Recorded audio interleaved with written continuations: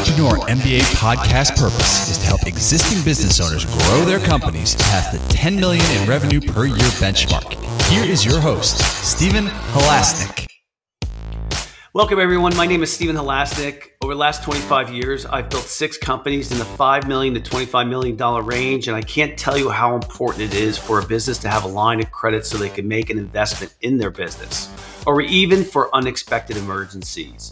Our line of credit program is easy to get in place, inexpensive when used, and costs nothing to set up, making it a great cash backup plan.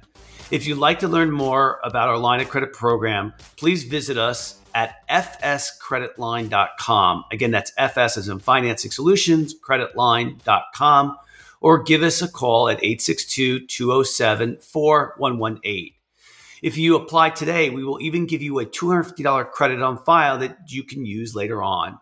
Just remember, the time to set up your line of credit is when you don't need it, so that when you do need it, it's ready to go and you're approved. Today, I am very excited to be speaking with Julio Gonzalez from Engineered Tax Services. Julio, who embodies the living American dream, is a CEO of Engineered Tax Services, ETS, the country's largest specialty tax engineering firm specializing in federal tax incentives, IRS compliance and standards and tax issues for all business sizes, from small businesses to Fortune 500 firms. Julio is a self-made billionaire. He grew up very poor, a Cuban immigrant, one of 8 children. In elementary school, he became involved in wrestling and pursued that, like all things he does, with a passion. He ended up getting a full scholarship and college scholarship and a place in the Collegiate Wrestling Hall of Fame. With a degree in accounting, he went to work in a top 5 firm, but found a niche in tax credits and started his own firm. He is also a philanthropist, sitting on the board of many charities, including Turning Point USA and the Heritage Foundation. Julio, welcome to today's Entrepreneur MBA podcast. Well, thank you for having me on. I really appreciate it. I am sure that this podcast is probably going to be one of the most listened to, because whenever someone hears tax incentives, tax breaks, it certainly catches someone's ears and eyes when they, as a business person. Would you say that the majority of business out there, it's more than a majority, like 95% don't take advantage of any of the tax incentives that are out there? I would say that's absolutely correct. I think that a big percentage, maybe it's 99%, don't take advantage of all the tax incentives. And so, I'm glad that you're creating some awareness and some education so that people, will have a better opportunity to take them in the future. I have a friend who is he's a very good businessman. He had a family business for 80 years, finally took over from his family. And that was not that great of a business. But it was at one time. But then he moved into university housing, where basically he was buying buildings and developing near universities, and he is so good at finding tax benefits, tax advantages. It's a real skill set, isn't it? It's a real skill set, and when you're buying student housing or you're investing in any real estate, I think the big advantage here is that when you buy real estate, you get to expense the whole amount. You get to write off the whole amount. But any other investment, stocks, bonds, right? You don't get to expense that, but you do with real estate. And the reason that's great as an investment is because typically you get appreciation, you get rent, you get all the things that you would get with the stock market or bonds and things of that nature, but you don't get to write those off. Now, with student housing or any real estate investment, just let's start there real quick. There's something called a cost segregation study, okay? A cost segregation study is basically an engineering report that tells the real estate investor how much of that project, how much of that student housing, how much of that property is basically non-structural versus the bricks and mortars. Now, when we do a cost segregation study, we typically are able to then write off 50% of the purchase immediately, or you can go back and recapture all that missed depreciation. So what does this mean? Okay, let's go through an example, right? They got a line of credit with you, right? Okay. Yeah. So they want $1 million building, right? So they got to put down some capital, say $200,000. So they come out of pocket $200,000, right? Use the line of credit, use some debt. And now they have $1 million property. Well, now we're going to do a cost segregation study, and we determine that 50% of the building is non-structural. So we get a $500,000 write-off. Now in New Jersey, federal, state, local taxes, that's all more than $250,000 cash benefit. So you paid back yourself the $200,000 that you came out of pocket. You put $50,000 more in your pocket. You created a $500,000 write-off in year one for the business owner that can be used to offset income of any kind. And now you have an appreciating asset that's getting rent. I think business 101 is buy your property, because this is the magic of real estate. Don't rent when you can buy and you can rent to yourself. I think that's important. I completely 100% agree with you. So I'll tell you, I think I'm a perfect example of what you're illustrating, not in regards to the cost segregation, which I kind of wish I knew about that. But in my second business, it did really well. And 7 years into it, it did really well financially. And I'm talking about as far as a small business goes. I mean, it got to about six million, but the margins and the profits I was making on it was excellent. And a funny story, and as an accountant, I know you will appreciate this, and that is, my accountant drives up to my office unannounced, an hour and a half drive. He calls me and says, "I got to come up and see you." And I'm a young guy at the time. You know, I was in my mid to late 30s. And so, you know, he comes in my office and he goes, "Steve, I have something to tell you." He goes, "You have to pay $280,000 this year in taxes."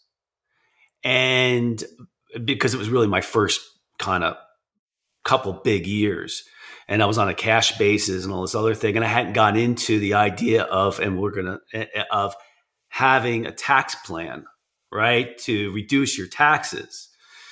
And so, you know, it was a shocker, right? Now, I had the money and it was fine and everything. But what I did next was I bought a building. And I, you know, bought a 10,000 square foot building. You're going to laugh, it cost $150,000, the building. I bought it from Chase Manhattan Bank, who had a branch in the building, but the building was 250 years old, and it had some problems, but it was gorgeous. And I instantly knew that this building was going to be a beautiful building once it was fixed up. So then I put a lot of money into it. Was more than worth it. It's worth $1.5 million now.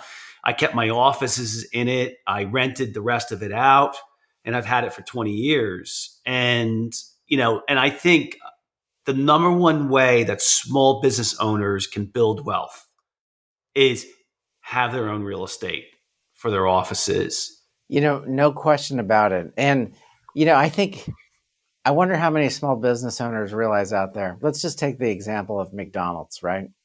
McDonald's, the largest real estate owner in the country. Yeah. They weren't about necessarily making hamburgers. They wanted to create a program where someone would come in, be a franchise, and basically make a few pennies selling hamburgers, maybe a good return, maybe 3 to 5% return. But they would lease the real estate from McDonald's. So McDonald's owns all these properties across the country. They're getting rent. They're getting a little override on their franchise income, right? But they're getting the depreciation from the real estate, so they're offsetting their income, right? So they're the biggest landlord in the country. Pretty smart move, right? You got to pay me to teach you how to make hamburgers. You pay me rent, and I get the depreciation to offset my income. Yeah, and you know what the thing through history is, it's funny. I would see people who are not really that smart business people, and they would have real estate, and they would do really well. It just real estate, as long as I guess you're in for the longer haul, right? And maybe you don't even overpay for a building or, a couple of other things that are involved in that is it's a no lose situation in many regards and a very much of a win. So, yeah, so I preach it to a lot of business owners, but I think a lot of people have small business owners. They, at least when they're younger in their business, they think they're going to make it big. They're going to make this $100 million company. And I kind of say, don't think that way. I mean, think like you want to build wealth and you want to keep building. And one of the reasons, what it's helped me with is I've been able to leverage that building to get a line of credit with banks, which allows me to do what I do now for a living in many regards. So I agree with you. Well, let's take your example. So you could have just, over that last decade, paid someone rent to rent your space, right? And Right. that would have been all that money, no return, right? You rented that space and there's no return on that. But what you did is say, listen, let me buy that building. I'll get a mortgage. But now I have tenants that are actually paying my mortgage. Yep. So they're paying the mortgage and I'm getting an asset for $150,000 that's now over $1 million value. And someone else paid the mortgage and you got to basically be in your office for free. And now you've accumulated over $1 million just from not paying rent and, paying yourself. And I've been able to use leverage the building. What people, a lot of business owners who are smaller, who haven't really dealt with banks yet, they don't understand that you're not going to get a line of credit if you don't have collateral. You're just not going to get it. The banks aren't going to give it to you.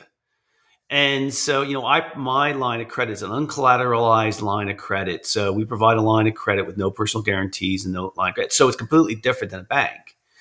But anyway, having this building has given me lots of options, and plus the passive income that you're talking about. There's been times when I've been, up and down through businesses. Luckily my businesses have all done well, but the one thing you need to do if you're going to go from be a serial entrepreneur like I have is that you need to have a runway because things are not always going to go up. There's going to be pitfalls and you got sometimes close companies and sometimes, sell companies and those type of things. And so you need a runway. That's kind of enough about me, but I want to get back and ask you a question because I don't think I understand what I think you said it was called a cost segregation. Was that it? Yeah, cost segregation.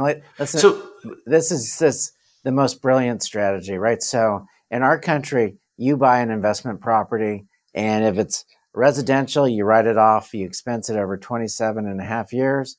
If it's commercial, you expense it over 39 years. So you get to write it all off, but it takes quite a while. But in our country, we changed those rules in 1999. We said that if you can use that traditional method, or you can perform an engineering study. And the engineering study says, okay, of this building, 50% is bricks and mortars, 50% is HVAC systems, lighting systems, flooring systems, all these components that have, quick exhaustion. And then when we segregate those things that we call personal property, not real property, under our current tax law, that can be expensed immediately. Now, the good thing is, if you didn't take advantage of it, say you're someone in your audience, they're like, well, I've owned my building for a few years. The IRS lets you change the method of depreciation on your building anytime. So you can say, okay, I've owned the building for 5 years, but I did the traditional method. Now, what they let you do is say, okay, well, if I did the engineering method, I would have had $200,000 more of depreciation in those first few years. they allow you to catch that up in the current tax return. So you don't have to go back and amend tax returns. You just say, I'm changing my depreciation method from traditional to cost segregation. I'm catching up all that missed depreciation. And, that's great, right? Because you're offsetting your income. Now, I want to address something. You said that, it's passive income to you, right? So now if you do a depreciation study, you're going to get a lot of losses. Okay. Now those could be passive losses, which means, passive in the tax world means it's not your primary business. Okay. So you don't get to offset your ordinary income, your W-2 income, the income you pay yourself from your business with passive losses. Right. Of course. Right. However, if you're the owner of the business and your business is part of that building, there's a rule that's called collective activity rules. And that means that, you really would have bought the building in your business, but you did it for legal purposes. But this grouping activity allows you to take it as active losses as well. So this is what my clients do. They go buy buildings. Let's go through that example one more time. Okay. I owe the IRS $200,000. The account says you owe $200,000. Well, you're like, okay, if I take that $200,000 that I have to write the IRS a check. Now I take that $200,000 and I say, I'm going to buy a building. Well, if I'm putting $200,000 into a building, it means I can get $1 million building. Probably, in that range, right? With the bank debt. Yeah, sure. Now I do the cost segregation. And now I get to write off half the building up front, 50%, $500,000. So now I've eliminated the $200,000 in taxes I owed because I got a $500,000 write-off.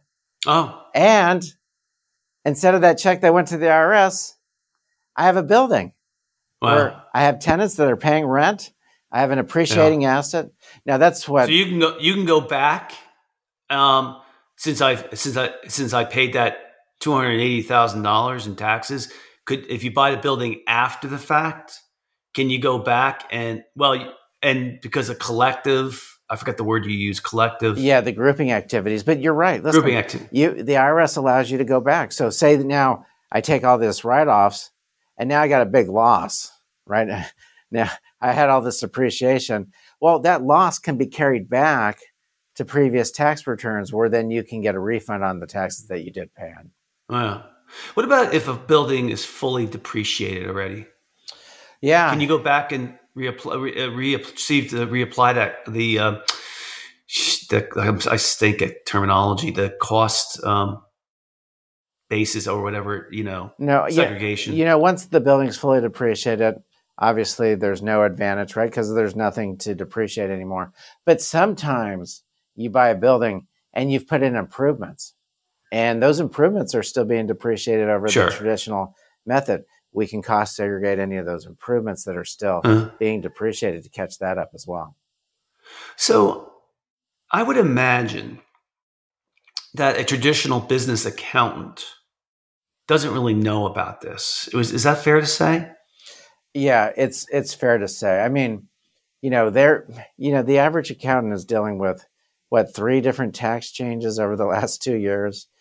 And then everything else. And, so when they're putting in a building on the tax software doesn't use artificial intelligence and say, oh, hey, listen, you have a client with a building cost segregation. It's going to generate this type of write-offs. And unfortunately, most accounting firms, unless you're at the Big Four level, and that's Deloitte, KPMG, you're not going to have an engineering department because they're not going to have enough clients.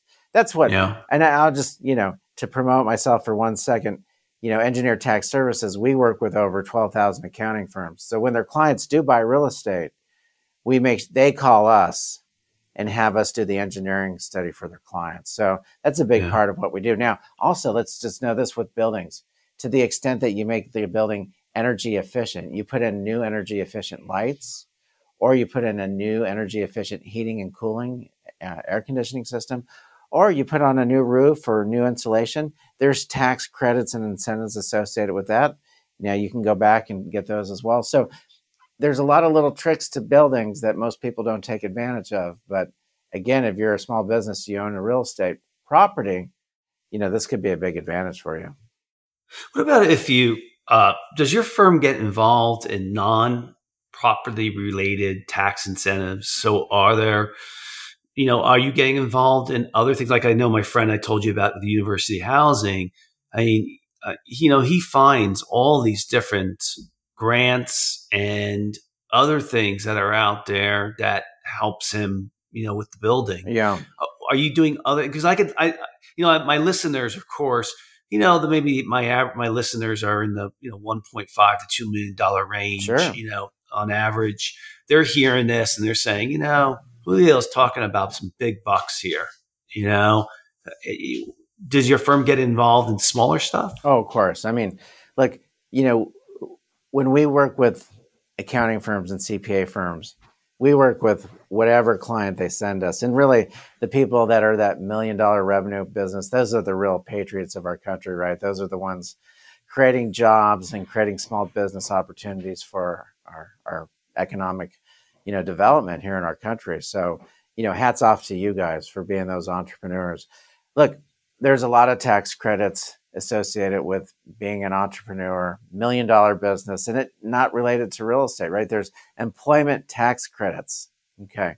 Employment tax credits for what? Hiring disadvantaged people, hiring minorities, hiring veterans, right? So a lot of times, and this is a refund of the labor. We also have now employment retention tax credits. Did you retain employees during the pandemic? Right now through 2021, you can get up to $9,000 a quarter for employees that you retained, right? Because you sacrificed, you continued to pay them wages during a pandemic.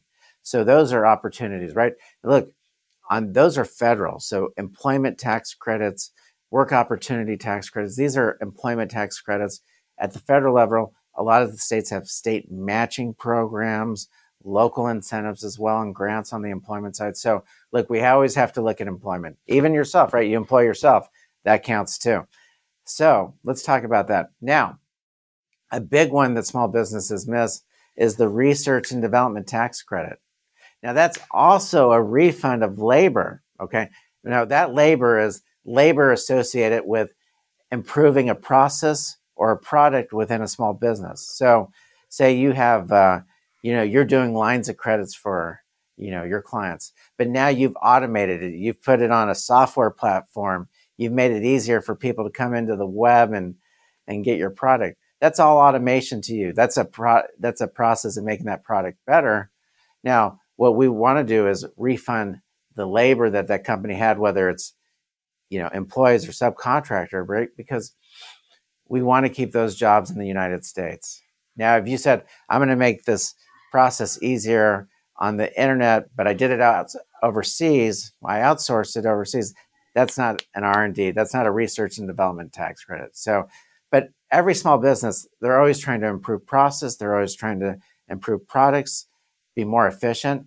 That's all R&D. That's you trying to do something better, faster, cheaper, or make the product better. And those are refundable processes. So what is that refund?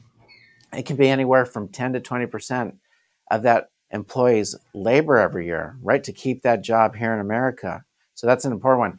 Some states where you have state income tax will match it, right? And again, local incentives. So which ones did we just go over now? Employee retention tax credits, work opportunity tax credits, research and development tax credits. Now, those are three main staples of employment that, again, most companies don't take advantage of. Yeah, sorry. I had to quiet my son. He came in my office. Anyway, how do you get paid? How do you get paid? Do you get paid, how do you get paid? Yeah, I mean, basically we get paid on success. So, we basically, again, typically it's the accountant and he's coming to us, or the CPA or their CFO. And he's basically saying, look, we have this company, we think they're doing some research and development tax credits. They bought a building, they retained employees, they hired some disadvantaged employees. We'd like to get them these tax credits. So what we do is we do a review and we come up with an estimate of the tax benefits. And, we charge anywhere between 10 to 20% of what we recover. And again, I think I really enjoy what we do. I mean, working with the accountant, CPA, and the client, rewarding them with these tax credits for things that they're doing to improve the country, hire employees, invest in the infrastructure. Look, this, when we were talking about real estate, our bigger, clients or businesses. Yeah. We read this every day, right? Amazon didn't pay taxes. Microsoft not paying taxes, right? They're just using the tax code. Yeah. And they just have a more sophisticated accounting team. But that's why I partner up with accounting firms. Let's bring that sophistication used by these big tech companies to every small business owner. They all should be rewarded. Yeah. So how many people do you have working for you now? Right at 200. 200. And so I would assume that, and this is okay, the people who are smaller businesses, you would give to a more junior level accountant that works for you because it's a smaller amount of money. Is that accurate? Well, it's accurate in the sense that, everything we review for the client through their accountant, gets reviewed, but then it goes to a senior manager and then, obviously a partner. I get it. Yeah. Yeah. I'm fine with that. I mean, of course, I think we all understand that you're not going to get someone who makes $1,000 an hour on your $2 million business, So, because, but that I'm sure that is it hard to understand all the tax incentives that are out there? It's very hard. They constantly change. We change our tax code 3 times over the last 2 years. And so our tax code has changed. It's hard for the accountants to keep up with it. It's hard for even the software companies to keep up with all the tax changes. So it's very complicated. Why? Because we have over 1 million pages of tax code. And, the general software that small business owners use probably addresses the very general tax topics. Yeah, that's not going to do it. It doesn't get into the incentives, right? You're not going to go into QuickBooks or TurboTax, and it's not going to address those kind of incentives. No. I mean, I certainly, I think when your business gets over $1 million, then you better start, really paying a lot of attention to. I agree. Listen, I say this to every small business owner, that when you get to that $1 million level, having a good accountant or a good accounting firm can be an investment, not an expense. And I would say this, go with an accountant that knows your business, knows your industry. Make sure you ask them, do you understand the tax credits and incentives in my industry? And that's really important, because if you're paying that accountant $1,000 a year, he should be producing $5,000 to $10,000 in benefit. Not only the savings that he's going to get just from your traditional, deductions, right? The X's and O's of accounting. It's these tax credits, these added incentives, or he needs to pay for himself and give a return to you. And you better interview your accountant and make sure you got the right one. What about in regards to Julio too? So let's say you're a small business owner, $1 million. Maybe they're not going to call you yet, Julio. They don't feel like it's the right time yet. What would you advise a entrepreneur, a business owner with a $1 million plus business to start paying attention, like to the potential tax advantages that are out there? Because, normally I think an entrepreneur will say, well, I'll just leave it to my accountant, right? That's his job. Mm-hmm. I'm running a company. Let him handle that. Let her handle it. Should a entrepreneur try to spend a little bit of time staying on top of any potential incentives? 100%. Now, how would they do that? You got to always invest in yourself. And the easiest way to do it now, fortunately for all small business owners, you got the internet, right? And you can go in and go under your industry and say, top tax credits and incentives for software manufacturer, for whatever that business is, building homes. And, you'll identify some things. And then I think you have to invest in yourself. That doesn't take very long, right? And then find a few things and pass it on to your accountant and say, look, I saw this about, work opportunity tax credits, R&D tax credits. Can you read this? Do you think this is something? Because I got to be honest with you. The accounting profession has changed. I mean, the accounting profession has changed in the fact that, the accounts now just rely on the software. But the software today isn't artificial intelligence driven, right? So it's not going to tell you anything more than that. And I can tell you this, that the software is going to miss, of the million pages of tax code, 999,000 pages, right? So you got to kind of do a little due diligence yourself. Go to the local chamber, see if there's, volunteers. Usually the local chamber will have like a tax volunteer, or, there's SCORE. SCORE is by the SBA, right? Go to SCORE. Yeah.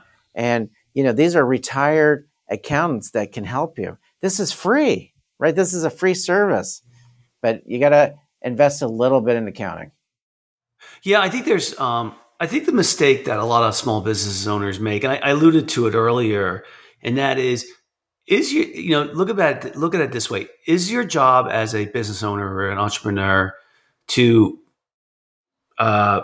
keep making money for your business? Is that your job? I don't think that's your job.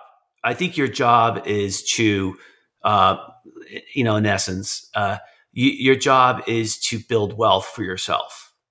Those are two completely different things, because I see it all the time where I see business owners who are making good money with their businesses, and then they spend the money like crazy in their personal life, and they're not building wealth. And that's an extreme example. It's a very true example. But the idea here is your number one priority of an entrepreneur is not building a company, that throws off money to you. It's building your net worth. With net worth comes options and also sanity too. Yeah. Well, you're right. Look, when we talked about the account, investing in the research is an important thing. The biggest investment you can make of your cash is in you, right? Yeah. Bet on you, invest in you. You're right. Don't live beyond your means. Make that first investment in your business, grow your business, because you're right. With that comes all the privileges and all the excitement, and everything that comes with that, and helping families and their members with wages and all those things. It's such a great return. But you're right. You got to invest in yourself, and having a good accountant can help. And I'll say this because I hear all these horror stories every day. I'll talk to small business owners, and he's like, I just wrote a check to the IRS for $200,000. And I'm like, well, do you own a building? Yeah, I own a building. Well, you didn't have to pay it. We could have done a cost segregation study. You could have not paid that $200,000. You could have kept that $200,000 in your business. You didn't have to write the check. You had $100,000 in employment tax credits. You didn't have to write the check, but you didn't even take them. You didn't take them for 10 years. I see a lot of businesses that didn't take them for a decade and gave to the IRS a tip, I guess you could say, right? A big tip. Listen, it's really important. I know that here's what I think the small business owners, make the biggest mistake. One is they don't invest, right? They, put that money into their own personal goods, right? And go beyond their means. I think the other thing too is like, if you think an accountant is an expense, and you're going to go with the H&R Block and those type of things, people that have learned, how to do a tax return after a day of school, you're going to miss in all these incentives and all these benefits that are awarded to small businesses. You're going to overpay your taxes. And this investing in the accountant, like you said, is about preserving your wealth. Yeah, we had a situation recently, which with our own company, it's really challenging for a small business owner. Like, I'll give you an example. So we have our accountant that does our work, and I knew we had this one area where we spend where it's I don't know how to put it. It's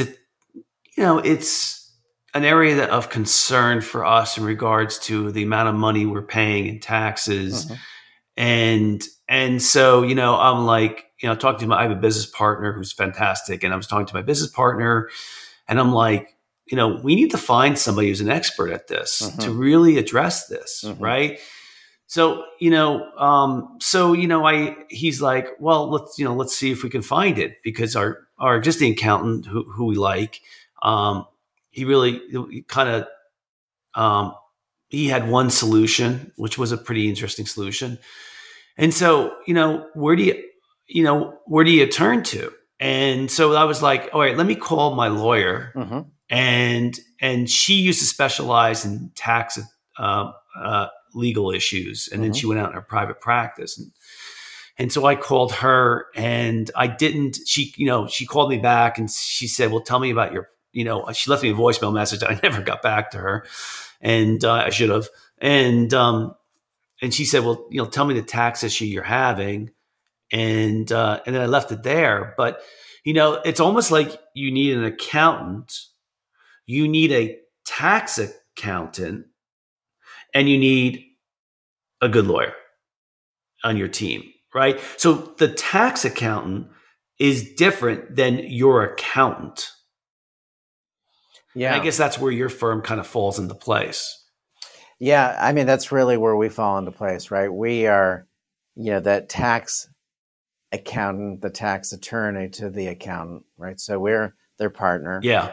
And, we're there, basically using the tax code, we're using the tax law, right? And so, it's quite different, and it's a way of different interpretation of things. But obviously, it's hard for an accountant to know tax law, right? I mean, you got to actually read the code, and then you have to go to a different section to see how it applies to that kind of business. And right. So we're a blend, right? And again, we work with the accountant. We don't get paid unless we're successful, but every accountant should have a good tax attorney program in place with someone like us, or someone like, us, and ultimately bring that benefit to the clients, because at the end of the day, they owe it to you. Yeah. And let me say another big mistake, right? I mean, here's, I think, a catastrophic mistake.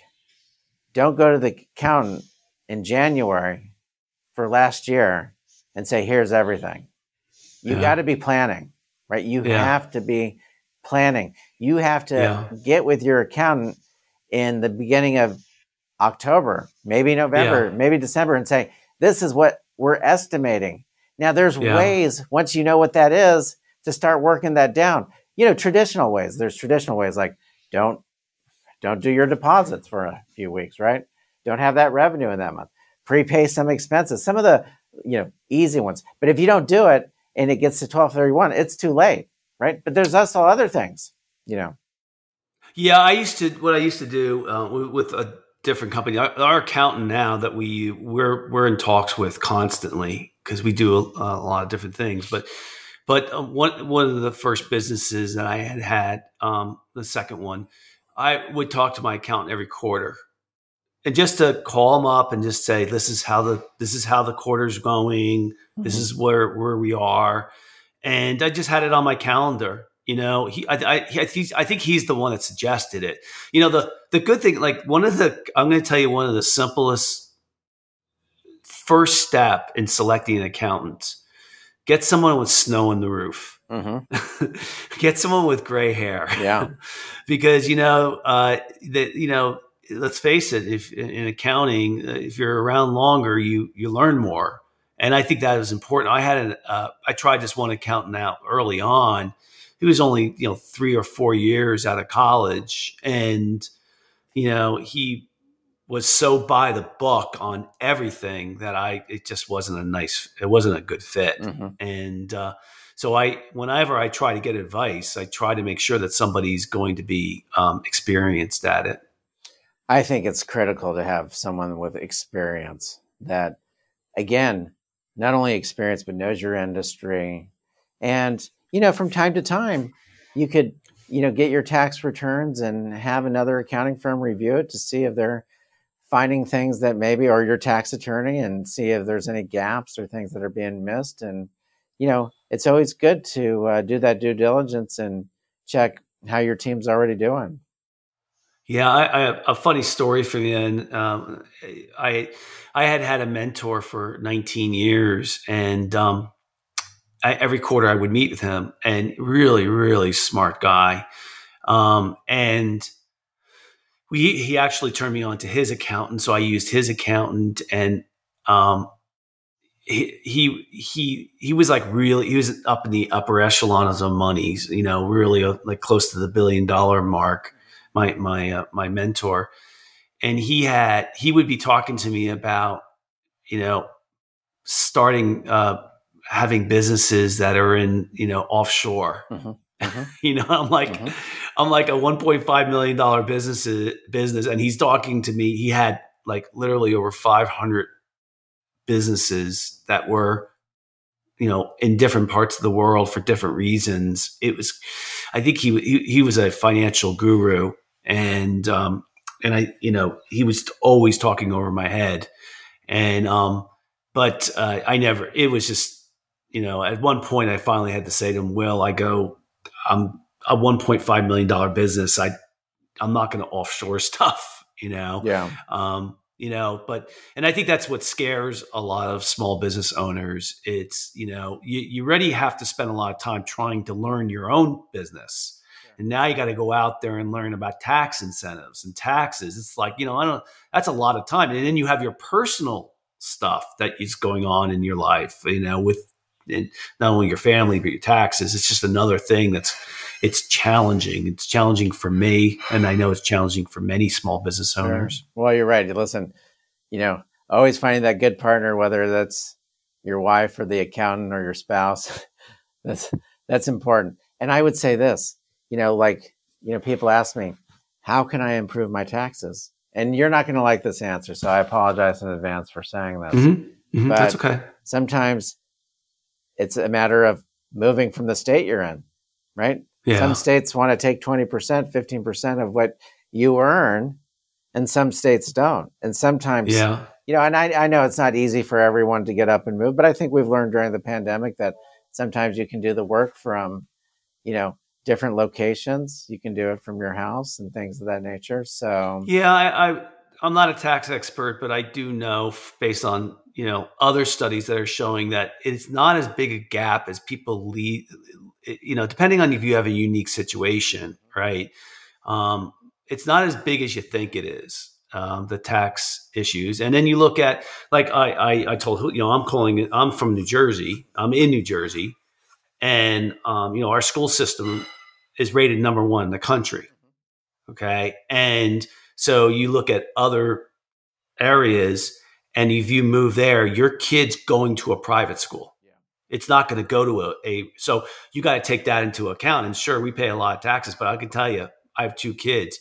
Our educational system for high school and below is fantastic. So, everybody has their own thing, but it drives me crazy when people say, well, hey, New Jersey's taxes is crazy. And they have 3 kids in the school district. And I'm like, wait till you go apply to colleges and you find out what the colleges think in New Jersey. And so there's other things that are involved as well. But I agree with you that there's different ways of looking at it as well. Well, that's a great point. Look, you see that some businesses are offshoring, right? Going to Puerto Rico, that's a prime example. They're not going there full time, right? But they're spending a bulk of their time there because it's a drastic different than the federal tax code. And you're right, the big corporations, they'll offshore as well because at that point it becomes significant. But I agree with you. Listen, in New Jersey and some of those states, you got great schools. So you have to evaluate it all as a small business owner and take that into consideration. And, at some point, maybe your children are old enough and they've, gone off and now they're, off the family payroll. And, but you constantly have to be evaluating those. So I can just say that, when you get to a certain size, it can make a difference. But again, you have to make sure everything's equal, right? I agree with that. Yeah, and believe me, I'm looking forward to moving out of here only because I've lived here my whole life, that is in the plans. And I haven't crossed the bridge yet where I look at the state based on a tax basis. Yeah. I'm still looking at taxes. I'm still looking at the state based on what my quality of life is going to be like. No question. Yeah. So, but it's interesting. So I belong to I've belonged to the same group of entrepreneurs for 20 years. We're part of the entrepreneur organization. We were, but these 9 guys for 20 years have gotten together every month for 5 hours. And so we're all in the same kind of age group now. We're in the 56 to 62-year-old age group. And, a lot of them now, a couple of them are, that now really looking at that area of what state do I move to because of taxes and quality of life and those other things. So it's interesting at different phases of your life when you start to say, okay, now's the time for me to kind of look at that. I think when you're 35 years old and you're building a business, I don't think the idea of, moving to a state kind of comes in a different state because of tax purposes comes into play. Although with remote work now, I think you're right. It's going to be a bigger issue. Well, and listen, I'm a very proud alumni of EO and love the organization. Yeah, me too. I love the brotherhood of that organization. You're right. For 2 decades, me and our group got together, and a lot of us just got older and sold our businesses. And that's the natural evolution. But I would say for every small business to get into some type of program like that, where you're meeting monthly with peers that are, can share and each other's, ideas or problems, and have that board, is a tremendous investment. You're absolutely, what a great organization. If you're not belonging to that now, I mean, any of our listeners, if you don't belong to the entrepreneur organization, you have to do it. It's just fantastic. And, just Google entrepreneur organization or EO and you'll see it. There's 15,000 members throughout the world. And I certainly would not have been, I certainly would have made so many more mistakes if I wasn't in with my group. And they're my best friends. So, it's a big deal. Well, good. That's, it's a great conversation. I knew it was going to be a good conversation, Julio. It's just, there's a lot to it. Anytime someone is talking about how we could save money as business owners, it's a great conversation. I'd like to thank so very much Julio Gonzalez from Engineered Tax Services for coming onto today's podcast.